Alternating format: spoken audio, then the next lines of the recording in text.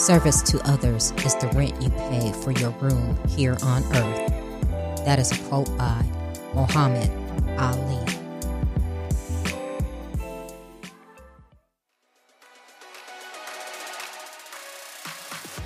Welcome to Trina Talk. This is the podcast where guests share their stories of pursuing their passions, living a fulfilled life, and empowering others. Each week, I talk with inspiring leaders, business owners, and people with amazing stories from around the world in unscripted conversations as they share their successes and failures. This podcast is all about empowering you to keep striving in your personal and professional life. I am your host, Trina L. Martin. Hello, welcome to Trina Talk. This is episode 104. The topic of this week's episode is boundaries, values, and burnout. My guest this week is Dr. Angela Demery. Dr. Angela Demery is a veterinarian, a veteran, and the CEO and principal consultant for Pause Consulting, a public health and political consulting firm. After dealing with surgeries due to service-connected injuries, Angela decided to run for Congress to advocate for military reservists so they wouldn't continue to fall through the loopholes in the law. As a certified high-performance coach and host of the Beyond the Stethoscope podcast, she strives to be a role model and coaches others to accomplish their goals and live the life of their dream while maintaining well-being and positive relationships. Hello, Dr. Angela. Welcome to Trina Talk. Hi, Trina. Thanks so much for inviting me on your show today. Well, thank you for being here. You know, we are friends. We met 6 months ago in a program, and we have become friends, and we have some things in common because you are a veteran, as am I, but you have an amazing background. So why don't you start off and tell the listeners about who Angela is and how did you come to be who you are today?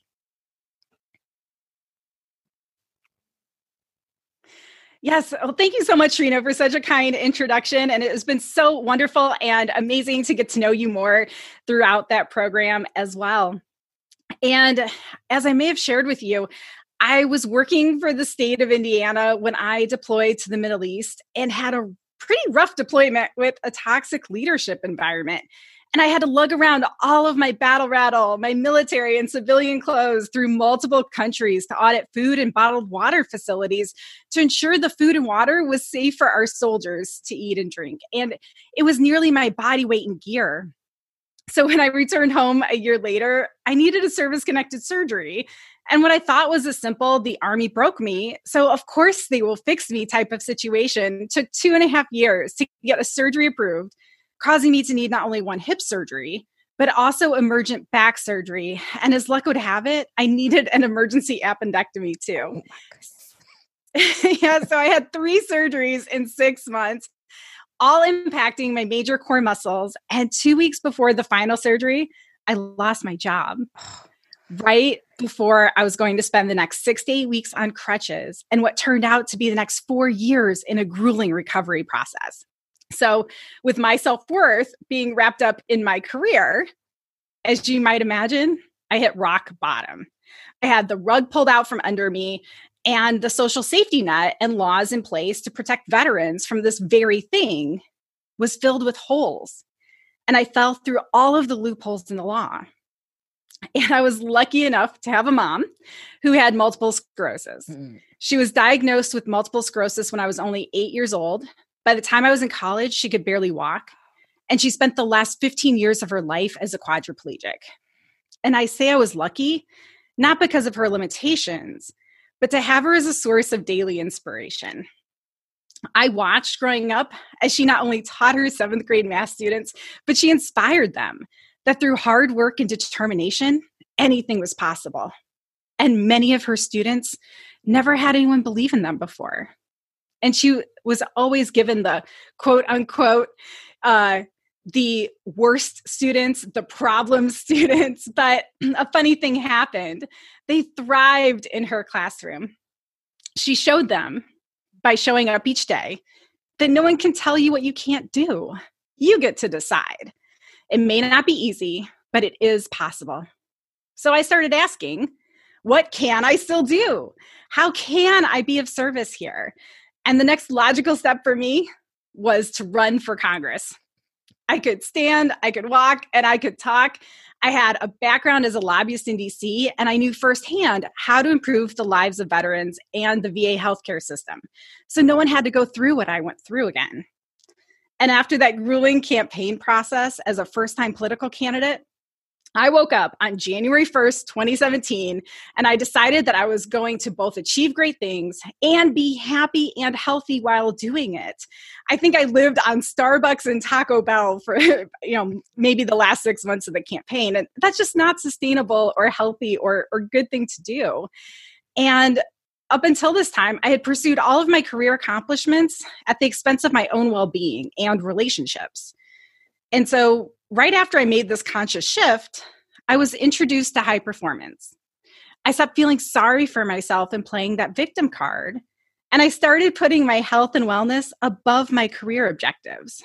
And for the first time, I felt that forward momentum in my life, that it was easier and I was accomplishing more with more energy and less effort. In fact, it kind of scared me at first, which was such a big shift in such a short period of time. But I also wish I had known this before I ran for office. I believe I would have accomplished more without so much hardship or struggle. And it's been an ongoing self-discovery process with so many twists and turns along the way, Trina. But I'm now clear on my purpose in life and how all of my career transitions and aspirations, even though they seem kind of unrelated on the surface, all serve that single purpose of improving the lives of people and animals through public health, advocacy, innovation, and technology. And the high performance habits I learned help me to manage my energy and chronic pain to continue to serve at the highest level. And they're the same tools and habits that I still use today. Wow. So, I have a lot going on in my brain that I want to ask you. And first of all, I just want to say to you, thank you for your service. And I need to be talking to you because I'm actually in that VA disability loop now because I have a bad back with 2 herniated discs and everything else after 30 years of service, right? So, they break us, but they don't want to fix us, which is kind of my frustration right now. Is, it's like, why do I have to go through all of this when I've served you guys for 30 years? Why do I have to prove that I have this issue? Right. Yeah. So we'll talk offline about that. But you said so many things and you have so many things going on that I really love. And I love your story. Your mom with MS and that just making you strong. That is great. But you talk about high performance. So before I go into my other questions, tell me exactly what high performance is. Yeah. And so what's really great, and thank you so much for asking that question, is the way the High Performance Institute defines high performance. So it's succeeding above standard norms over the long term while maintaining well-being and personal relationships. And I think so often this is where we as busy professionals get tripped up. We sort of throw out the well-being and our positive relationships because we're so focused on achieving and climbing that career ladder and throwing the elbows and doing all the things that we're taught we need to do to get ahead in this world. And it's just simply untrue. When you really look at the world's top performers, the greatest Olympians, the best athletes, the Fortune 50 CEOs, they have incredible well-being, they have incredible relationships, and they have teams around them who believe in the vision and are helping them to succeed and move those companies and innovations forward. Yes. I mean, I get the throwing elbows and everybody's so consumed with climbing that ladder, making that next position and salary that our well-being does fall to the wayside. And like you said, that's important in this journey in life and succeeding as well. So totally. So with that, you said you've learned how to basically live on intention, your purpose with everything you went through. You lobby for Congress. Now let's go back for your run in Congress. What made you just say, okay, I've experienced this and I'm going to do something to change? What made you say I want to run for Congress? Because I see things as wrong, but I'm like, oh, I don't know if I want to run for Congress. What made you so confident and able to do that? Yeah, I think everybody looks at me and goes, what? Like, what? That is not usually the normal next step here. And I think it's because I did have that background as being a lobbyist. I had just moved back home from living in DC for several years, lobbying my members of Congress. I understood how Congress worked when it works. And when I came home, I've been home at that time, probably 4 years. I was deployed and so about 5 years when all this was happening, and I lost my employment. And I went to my member of Congress and I said, hey, there's some things going on.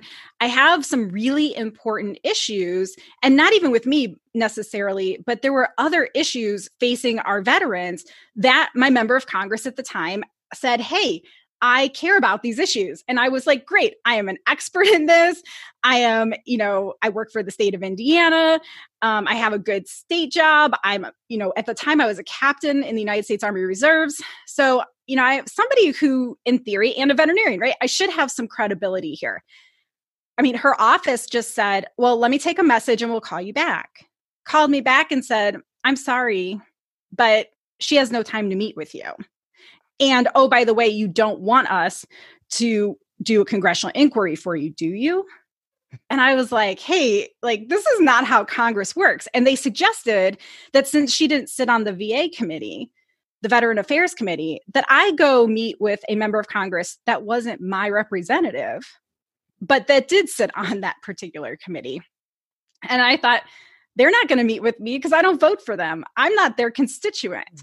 And so it really drove home how broken the system can be when I had greater access to members of Congress as a lobbyist than I did as a constituent. When I said, I want 5 minutes of your time anywhere in the district, anytime you're home, at your convenience. Wow. That should have been a no-brainer. Yeah, definitely. Wow. And so with your run, were you able to be successful in what you set out to achieve? Well, yes and no, right? So I didn't win. But the great thing is that we get to define success for ourselves. And by many counts, I was incredibly successful. So right after that election, we now had a more responsive member of Congress. She was now meeting with her constituents for the first time since she won the election. And so that was really exciting for me to see, was that maybe it wasn't in quite the way we had all hoped or would like, but at the same time, she was taking constituent meetings, she was holding town halls, and she was engaging with her constituents. So I called that a win. I had the impact that I set out to succeed and to achieve, because I said, hey, for the first time, win or lose, we are going to have a more responsive member of Congress. And then now, 4 years later, Indiana's 5th congressional district is now on the DCCC's red to blue list. So a district that everybody said was unwinnable, I'm crazy, I shouldn't bother, there's no way you're going to close those margins. I said, well, I see a successful path forward. I have a clear strategy. If I can raise the funds, I believe we can win this election. And 4 years later, we made the impact 4 years ago that now the DCCC also sees that opportunity. Wow. Well, you know what? That's great. And yes, that is success. You had impact. And it's amazing because those people work for us. We put them in office and they work for us. So the fact that she told you she didn't have time to meet with you, that's unacceptable. Well, and now you know why I ran and why I... Right? That's so unacceptable. Oh my goodness. So yes, I think that's a win because yes, you made them open their eyes and say, okay, you need to start paying attention to the people who put you in office. Yeah, it seems so simple, right? We should care about the people we represent and our communities that we represent. And I'm sure she cares, but at the same time, we should be having greater opportunity for that interaction. Because if you're not actually meeting and talking with the people who are impacted, how are you going to make the best policy decisions once you're in office? Exactly. Exactly. So let's go on. So were you a vet when you were in the military? What was your job? And tell me how you transitioned to becoming a veterinarian. Oh, yeah. So again, very non-traditional career path, right? No surprise here. But I was a veterinarian from the get-go. And I actually joined the military 7 years after I became a veterinarian. I was living and working in DC. And you might remember back to the 2008 presidential election, the events leading up to that. And I kept seeing on the news during these town halls, reservists being deployed and redeployed. And they're standing up in these town halls and raising their hand and saying, if you get elected president, how many more times am I going to be deployed? Because I don't mind doing my fair share, but I've been deployed 3 and 4 times for 15 months at a time. My kid's now 5 years old, and I've seen him for only a handful of months. And just recognizing that this wasn't sustainable. And at the same time, as luck would have it, I was training for the Marine Corps Marathon. And so from where I lived, it was exactly a mile to the White House, half a mile to the monument, another half mile to Lincoln Memorial. And of course, if anybody's familiar with the monuments in DC and the mall, there are very few places to use the restroom. So out on my 10-mile run, I would stop in the Lincoln Memorial to use their facilities. And as I was coming out, I looked up and I read the Gettysburg Address. It's up to each and every one of us to protect the freedoms our founding fathers fought for. And then on my remainder of that 10-mile run, which was about 6 more miles, I thought about that. And I thought about what that meant. And by the time I got home, I said, if everybody would serve just even a few years, there wouldn't be such a great strain on just a handful of people. And then I looked in the mirror and I said, oh, if I feel that way, I either need to join the military or never say that again. Because I can't suggest to other people that they raise their right hand and they do their part if I'm not willing to do mine. Wow. So you really put your money where your mouth was, huh? Yeah. And I felt so strongly about that knowing myself, I said, I'm not going to be able to keep my mouth shut. And so I really, even though I'm scared, I've never fired a firearm. I don't understand a lot of the things with the military, but what a great learning opportunity, right? To look our fears in the face, to say, look, if all of these men and women have the courage to protect my freedom, I should have their backs and I should be willing to stand up and protect our freedom too. That's so commendable. And I really thank you for that, because there are a lot of, I call them armchair critics. They sit and they watch CNN or whatever, and they're like, oh, the military this, the military that, or and I always tell people is, first of all, you don't know the sacrifices that military people go through. I was deployed for 2 years. And at the time, my son wasn't even 2 yet. So I had like a 2 and a 3-year-old. And, you're talking about missing birthdays, Christmas, Mother's Days, and all of those things. And then, as you know, going into the reserves, there were still times that I was missing those key moments. And with being in the reserves and having a full-time job, it's 2 jobs. It's 2 full-time jobs. It is. It's not I'm just a weekend warrior. No, it's not. Especially when you get to the officer level, it's another job. Yeah. So people don't understand that. So it always kind of, rubs me the wrong way when people are like, oh, blah, blah, blah, just do this. Just like, please, until you walk in those shoes, you don't know. Yeah. So thank you for doing that. I mean, that's amazing. Like I said, I've served for 30 years and hopefully I'm getting ready to retire here soon. But it's amazing. But here on Trina Talk, so we like to know your good and your bad. So you talk about how you got, fired from your job when you, at your most critical moments, when you were ill, when you were going through surgery. Talk about that.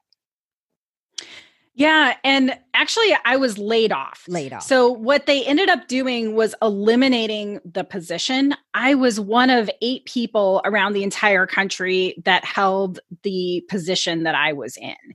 And so there weren't a lot of us. I was working in the racehorse world, and it was part of what I've been working in for the majority of my career, except for the time I was in politics and policy at that moment in time. And it was just kind of unbelievable, because I had done so much good and saved so much money from a state agency perspective. But what I had also done was work myself right out of a job. I had shown them how impactful and wonderful veterinary technicians could be. I was able to move some people around, some of our open positions that we never filled.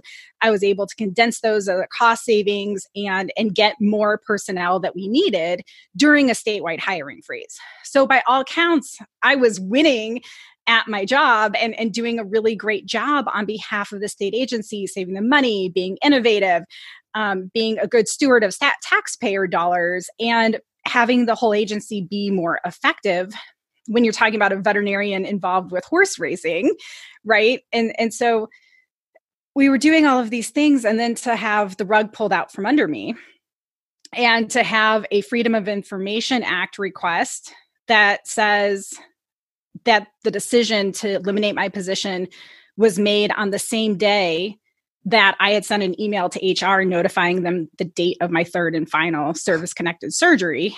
And to learn that based on the Department of Labor, that didn't meet the letter of the law under USERRA. Wow. And so I thought, well, I don't know that any veteran anywhere is ever going to have more of a smoking gun. And the reservists are really the ones, right, that need this protection. Because if you're active duty military, you don't need you're kind of already in the healthcare system on the military side. So there's not so many dynamics. And when we also think of the safety net, the short-term disability type safety net, because I was injured in a war zone, my short-term disability by the state of Indiana or by your private employer doesn't count anymore. So they were able to, pull all of my employment benefits because I was injured in a war zone. So it really gets very complicated very quickly.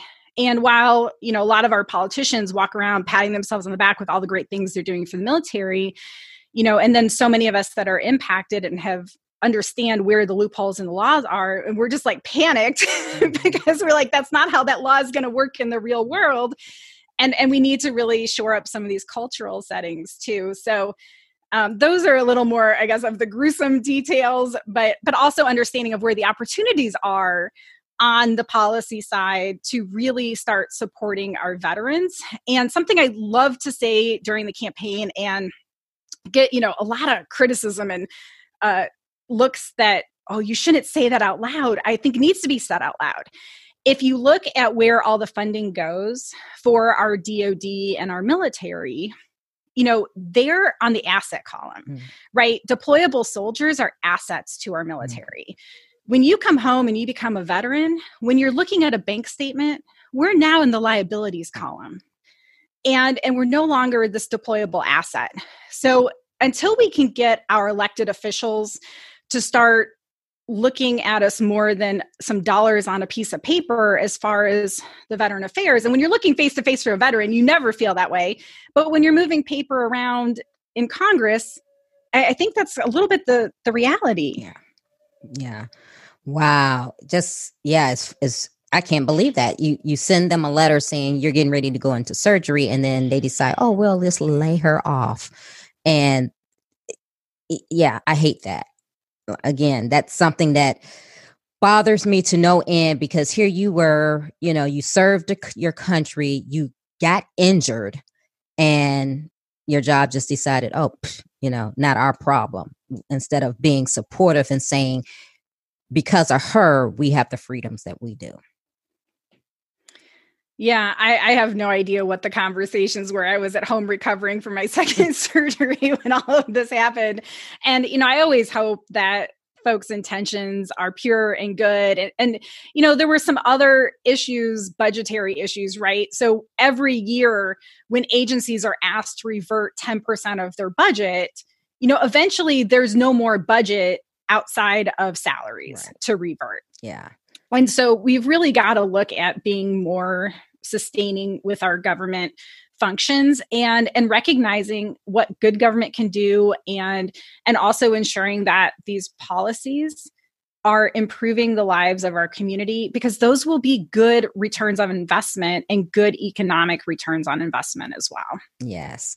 So let's go forward and talk about you today, because you have a business, you're doing some amazing things in the world. You said, you're living your purpose. Tell us what that is. What is your purpose? And tell us about your business and just how things are going for you today. Yeah. And my purpose in life, I think, has always been the same, which is to improve the lives of people and animals through innovation, public health, advocacy, and technology. And so anytime I get to combine all of those things together, I am so incredibly excited and happy and empowered. And the way my business is right now, I am the CEO and principal consultant for PAWS Consulting, which stands for Public Health, Advocacy, and Wellness Strategic Systems. I became a certified high performance coach in 2018. And so now I work with organizations, public health organizations on issue advocacy campaigns.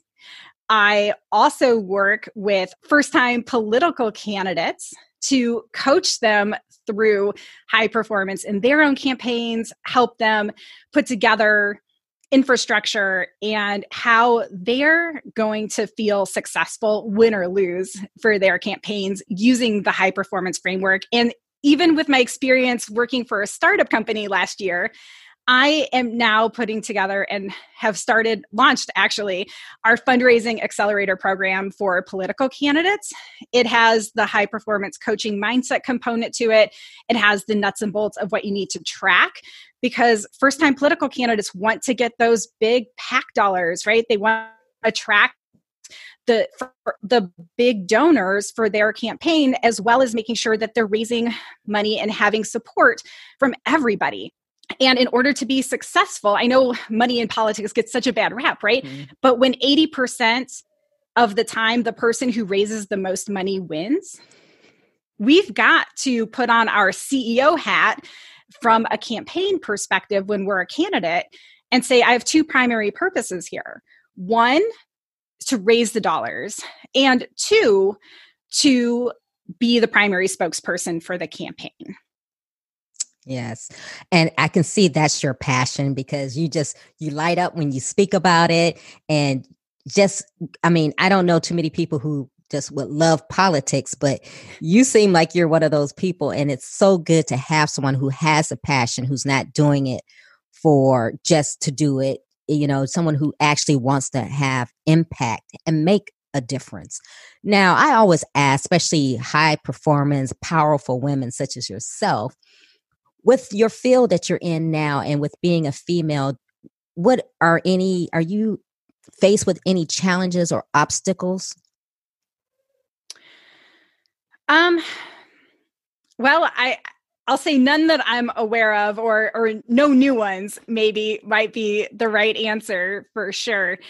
I face more, I think, obstacles within veteran communities than I do within the political realm or other areas of my career. And so much of this culture is just ingrained, and there aren't very many women my age in veteran service organizations. And so oftentimes that can be very difficult to connect. But I will say I've spent my entire career as probably one of the, if not the only woman in the room. I did my surgical internship in an all-equine racetrack practice. I was the only female doctor out of 6 doctors in the practice at the time. I've worked in multiple practices, oftentimes being the only female veterinarian. Now, I will say in the military, because we were in the veterinary corps, it was much more gender diverse. It was much more diverse all the way around. And we really had some great kinship in the military, as I'm sure you're well aware, Trina. So, it just depends on the day and the situation and the table you're around. But I think really standing up and speaking out for yourself goes a long way to earning the respect and the trust that you need to be successful in all of these roles. Wow. So what would you say is the most important thing when doing that, when designing your life that you want and being successful? What's the most important thing? Yes, knowing your values and your boundaries.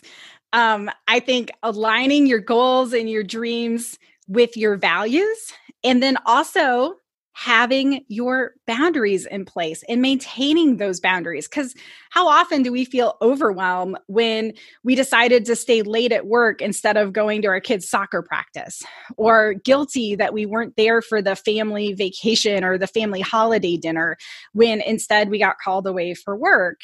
And so instead of feeling all of that guilt, I think just setting clear boundaries, communicating those boundaries, and understanding what's expected at work. Because so often we get these last minute requests and nobody really expects us to say yes, but we feel this internal struggle and need.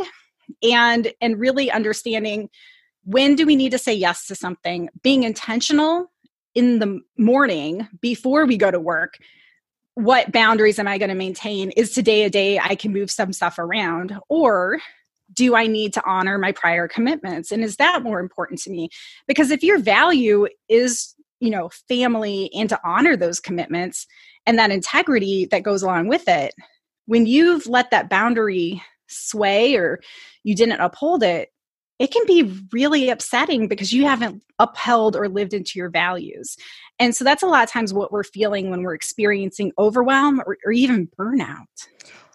That's interesting. You said that as far as boundaries and knowing who you are and knowing your worth. And it's because I heard Cynthia Marshall, and I don't know if you're familiar with her, but she's the CEO of the Dallas Mavericks. She's the first woman and she's a Black woman. Well, I got to hear her speak last year in person. And then I watched a webinar with her a couple of weeks ago on entrepreneur. But one of the things she says is, like you, she said, you have to know your rubber balls and your crystal balls. Yeah. So before she started working for the Mavericks, before Mark Cuban called her, she had retired and she was some big executive at AT&T. And she says how she had to go out of town for an executive meeting. And she said, okay, I can do it. But on this day here, I need to be home because it's my son's first swim meet. And they said, okay, sure. She said, well, she gets off the private jet. She goes, and they give her agenda and she looks and she sees the day that she told them she can't work, that they had her booked to speak with the most important person that she needed to speak with. She said, and she told them, I told you I can't do this. And they were like, well, you have to do it because this person here you need to speak with. She said, no, I won't. And said, people were saying, well, it's just a swim meet. She goes, no, it's not just a swim meet. It's his first swim meet in high school. Now, if it was the 3rd or the 10th, it would be different, but this is the first one. So she said she got on the plane and she went home that day. She said, they're either going to reschedule with me or whatever, but I told you ahead of time. And I thought, wow, that is something, because yes, like you said, many people wouldn't do that. They would feel obligated to be like, okay, I'm here. Let me do it. And the next thing you know, you're missing those important first moments. So how would you help someone who doesn't have boundaries or wants to be that person who has boundaries and know themselves, but they're going, okay, how do I do this? And how do I follow through with it? How would you help them? Yeah. And that is a lot of what I do as a certified high performance coach. In fact, because I recognize this to be a problem and everyone was having so much overwhelm when COVID first started, I put together a training on just that. It was about boundaries, values, and burnout. And we've also go over strategies to overcome overwhelm. And so it's really about some of these high performance habits of getting really intentional that I shared a few moments before, is saying, okay, look at your calendar, Sunday before it starts, and just kind of get a sense of what you're doing. Can anything be moved? Are you able to do everything that you've got on your calendar? Have people booked you for times when you said you couldn't? Like, just kind of getting a sense of like, what am I getting into? And on the family side, what do I have? On the work side, what do I have? And then either the morning of or the night before, go through your schedule, go through the appointments, go through the emails you need to send, go through who are you still waiting things from when you're checking your email. Email is a really convenient way for other people. It's a really great filing system for other people's priorities.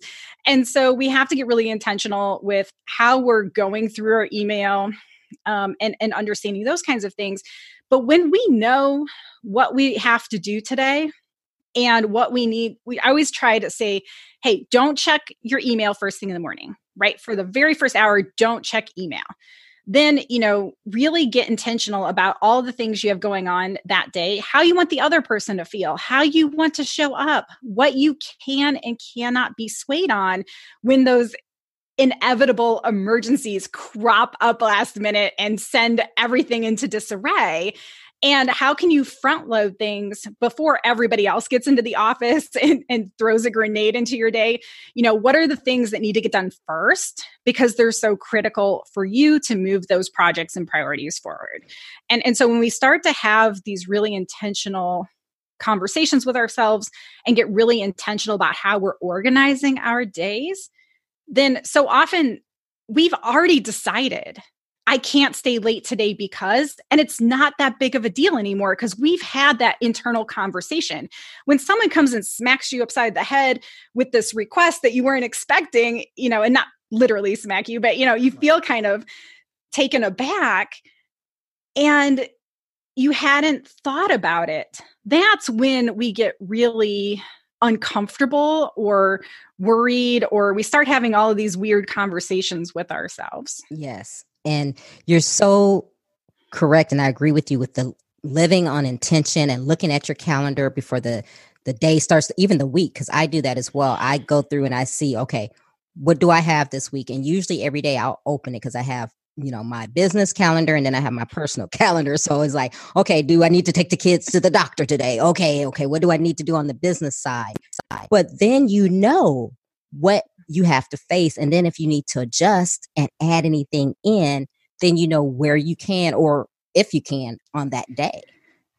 Yeah. Or, hey, do I need to reschedule some things because this just isn't going to work for me to advance this big project forward and for me to meet that deadline 2 weeks from now, rather than waiting till 2 weeks from now comes and we can't figure out why we're frazzled and worn out and are, not making anyone happy and have stressed ourselves out. So in your work and as a high performance coach and in your expertise, do you find that women or men fall more in that rut of not having boundaries and just letting people creep in and give them things to do and they feel obligated that they have to do them? Yeah. Honestly, I'm not really sure because I think it really depends on the individual and how they were raised and what their structure for handling things are. And even if they have a structure for handling those dynamics on a day-to-day basis, I think we can read in the literature or see on the news that this might be more of an issue amongst women, or that we feel more guilty because we're doing the majority of the emotional labor around the home. We're taking care of the family and the kids and all the extras. But I also know that's not always true. So it just probably depends on the individual, how they have their lives organized and what support structure they have around them. Yes.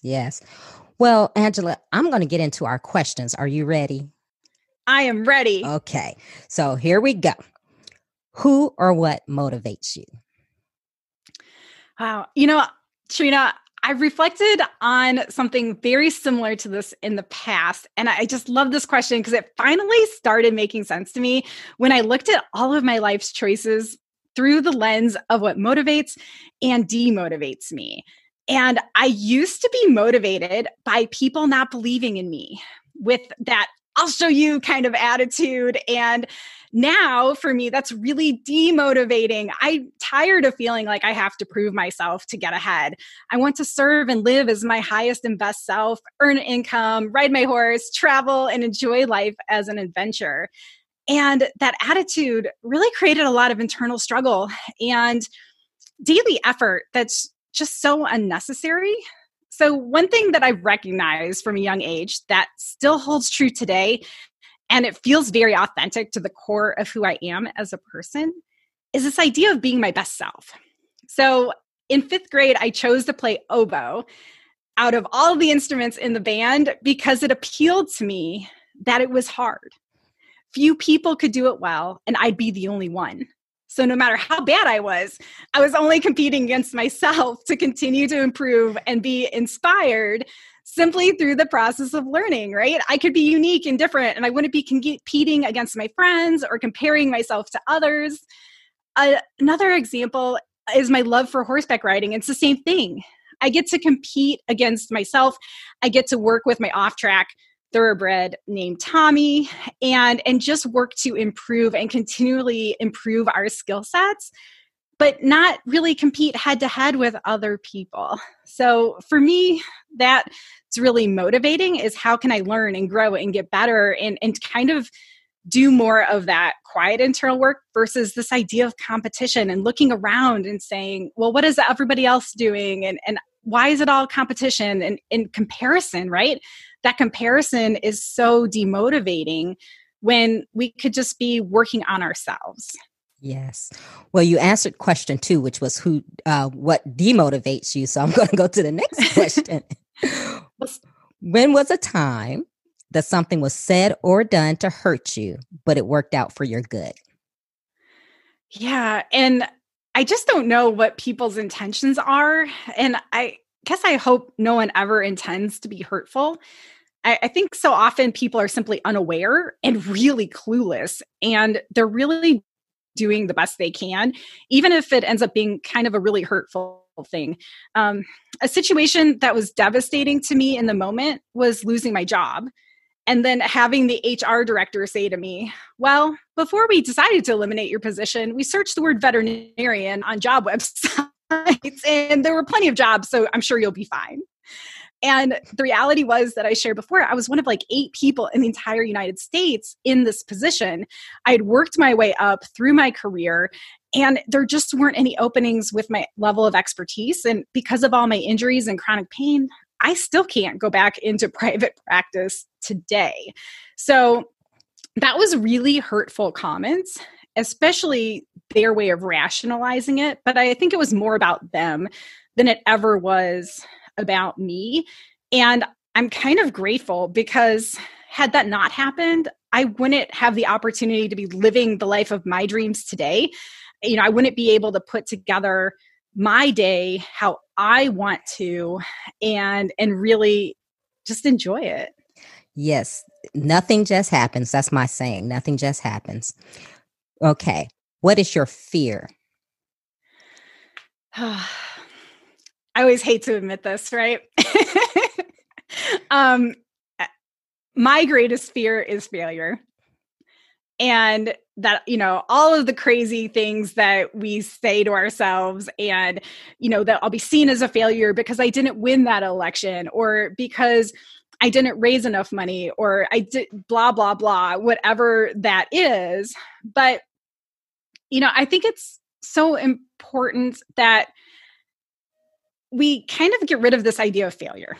And I'd really like to see more companies reward bold leadership and taking risks and pursuing failure as an opportunity to stretch ourselves beyond what we thought was possible.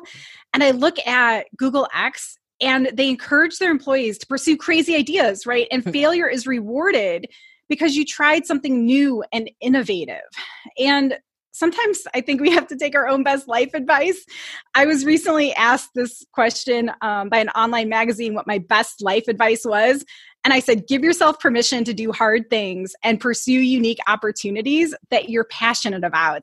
And don't be afraid to fail, because it's not failing, it's learning. Yes, so true. I agree. Okay. Is there a time when you wish you had done something that you didn't? Well, this is really hard because I try not to beat myself up too much, for what I did or I didn't do, and instead learn from those experiences. And as you know, Trina, from our time in the military, that AAR, or that after action review or report, is a really valuable tool. And so I try to take that assessment. What went well? What didn't go well? How can we do better? And then move forward. And there are so many areas where I can say, oh, if I would have just tweaked this one thing, I would have done better here. But the reality is, I'm really proud of myself for taking on so many of these big challenges against all odds. And often, I've come closer than anyone had ever anticipated or thought possible. So I feel like I've helped shape the worldview of what's possible. And that's something I can really be proud of. So I'm going to choose to really focus on those positive things versus the things maybe I could have done marginally better, but I don't know that the outcome would have been any different. So let's see what you have for this one. Is there a time that you wish you had not done something?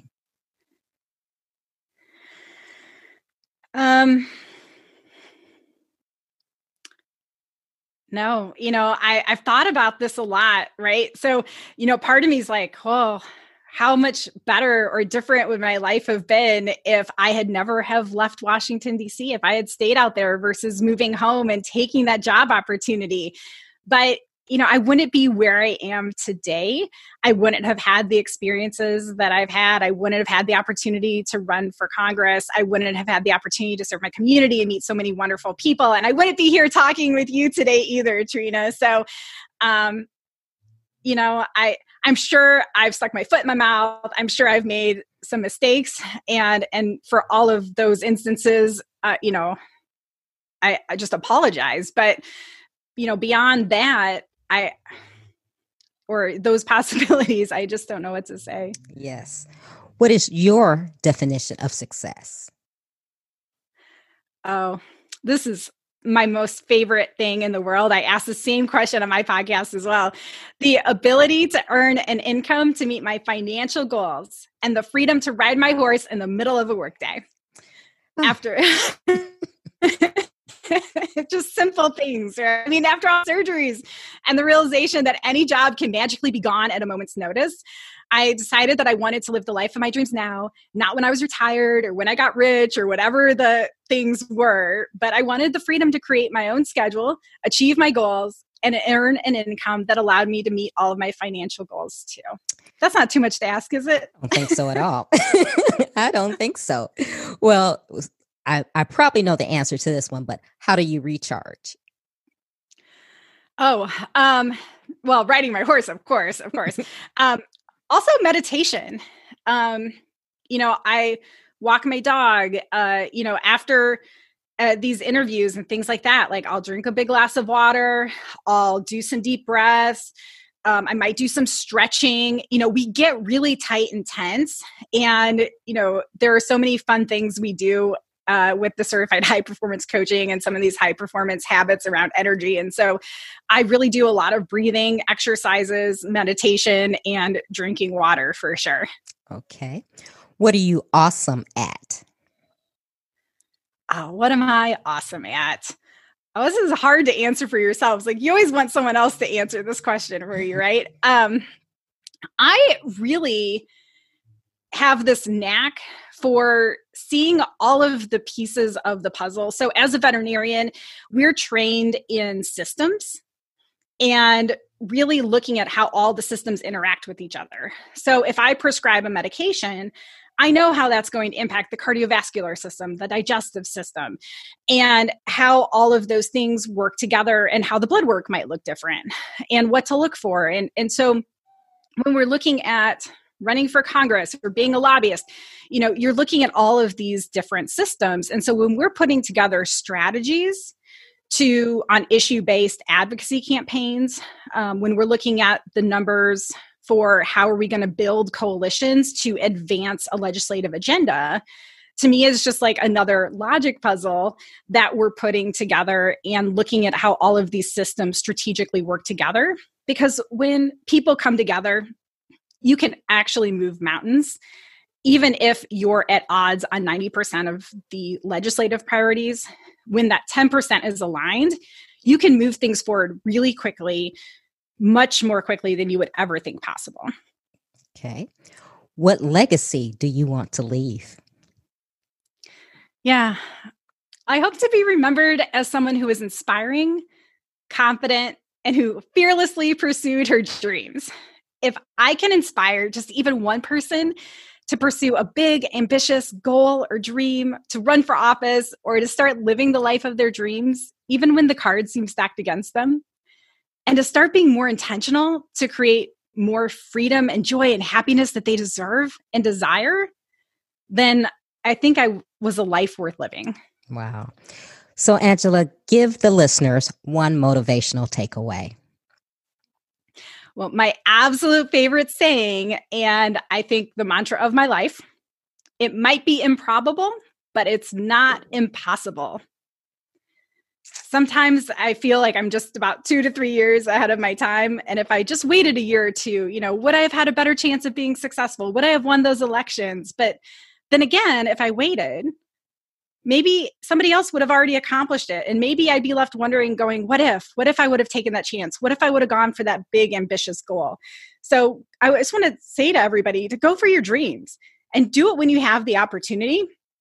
Don't wait, because wait is just simply a 4-letter word, and opportunities never come at opportune times. Ooh, so true.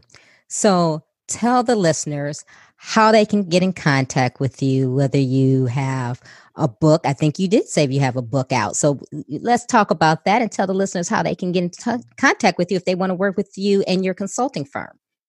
Yes, I can be found on all the social media channels at Demery DVM. You can book, a strategy session right on my website at pawsconsulting.com. That's PAWS consulting.com.